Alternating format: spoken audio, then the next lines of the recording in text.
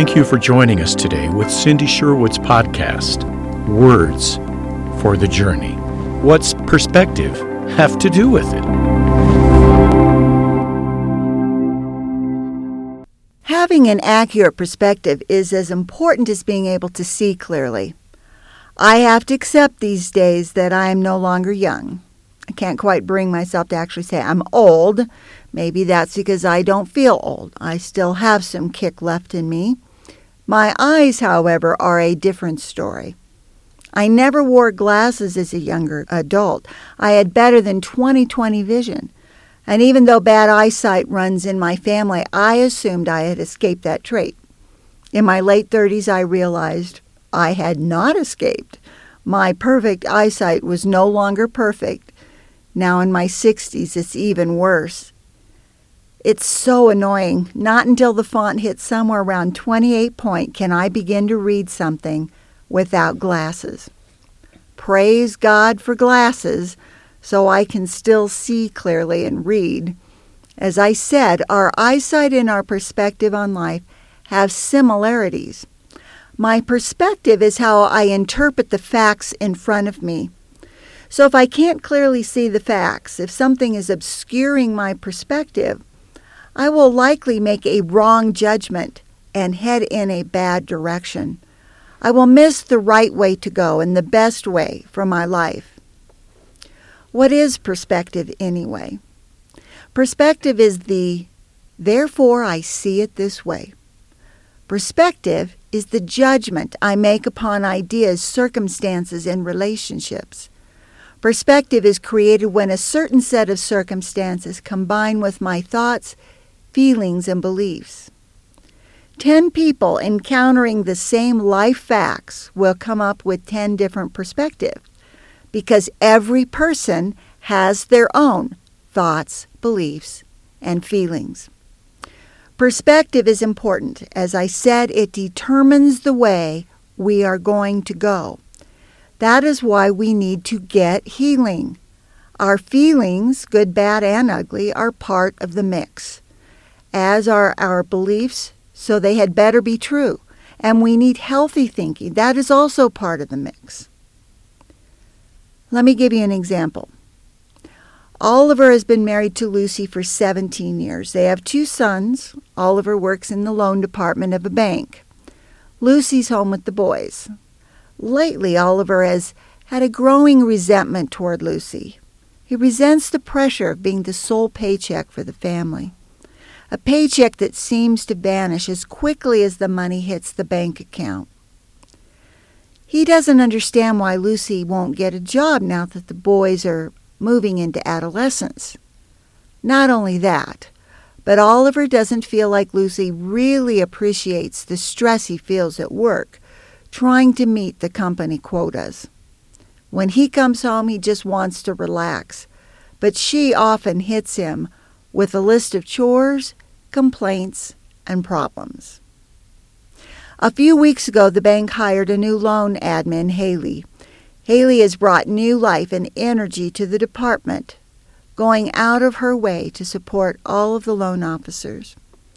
Last week, Oliver took Haley out to lunch as a way to express his appreciation for all she's done for him. He sensed an attraction. Oliver is at temptation crossroads, that fork in our road where we are forced to make a decision. We have to decide if we are going to go God's way and head down Trust Trail or go our own way and take Pride Pathway. Let me give you 2 different scenarios for Oliver's thoughts, beliefs, and feelings. Scenario number 1. Oliver was raised by a single father. His mother walked out when he was 5 and married someone else. He was left with deep wounds of resentment, rejection, abandonment, and anger. He and his dad didn't really go to church, but he was part of a youth group in high school where he learned about God and became a Christian. Beyond that, he didn't really study God's Word, so his spiritual knowledge is a bit sketchy. Over time, his interest in God has faded. He believes in God, but he doesn't know God. so he feels pretty much alone in handling his career and family. He lives with anxious thoughts constantly. Oliver's perspective of his current situation is this: the stress of my life is more than I can handle. I'm alone in all of it. I see no hope of anything getting better. Given this scenario, what will Oliver possibly do? The likelihood of having an affair and leaving Lucy and the boys is very high. The temptation of taking the seemingly easy way out and jumping ship could very easily take over Oliver's life. Now let's consider a second scenario. Oliver was raised by a single father, but when Oliver's mother left, his dad turned back to God and joined a church. They attended together every week. Oliver's dad helped him see that his mother's decision to leave was not his fault, and that God would heal his heart if Oliver would forgive his mother, which he did. Oliver still missed his mom, but he wasn't angry all the time. As he grew up, he learned the truth about God's love and power, his desire to work in Oliver's life. He had a lot of practice applying those principles during his teen and college years. Now, at 41, he's leaning into the Lord constantly, drawing upon his strength and truth to help him in this hard spot. He knows God is sufficient for his problems and continually relies upon Scripture to guide him. With scenario number 2, what is his perspective on his current situation? Yes, I'm feeling stress right now, but I know God will help me. I'm not alone. He'll get me through this. I'm too vulnerable to be around Haley right now. That could spell danger to my life and to my family. I don't want my family to go through what I did, so I'm going to transfer to another branch. I'm going to ask a friend at church to meet once a week and pray with me. I need the accountability. With God, there is hope. Things will get better. One perspective leads to an affair and divorce, the other to healing and restoration and the preservation of his family. It is not our circumstances that determine whether we have a successful and satisfying life. It is our perspective on our circumstances. And the more we adopt God's perspective, the better we will be able to make wise decisions. Let's get at the root of the problem of perspective. The root problem is pride. At the core of our being, we believe we are smarter than God. We believe we can handle our circumstances without his involvement. We don't need his help. Pride leads us to develop a perspective contrary to God's perspective. Pride believes, I am the center of the universe. Therefore, the only consideration is what will make me feel good. I have a term for our prideful perspective. I call it the dirt perspective. I call it that because from where we stand on one little patch of earth, we have a view that's quite limited of what is going on in the world. I also call it the dirt perspective because it isn't worth much. Nevertheless, in spite of our human limitations, our lack of power, lack of information and knowledge, lack of love for others, we trust our perspective over God's. Something is good if it's good for me. It is right if it makes me happy.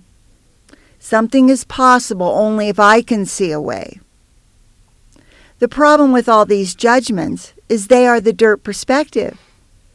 They are built on a faulty foundation.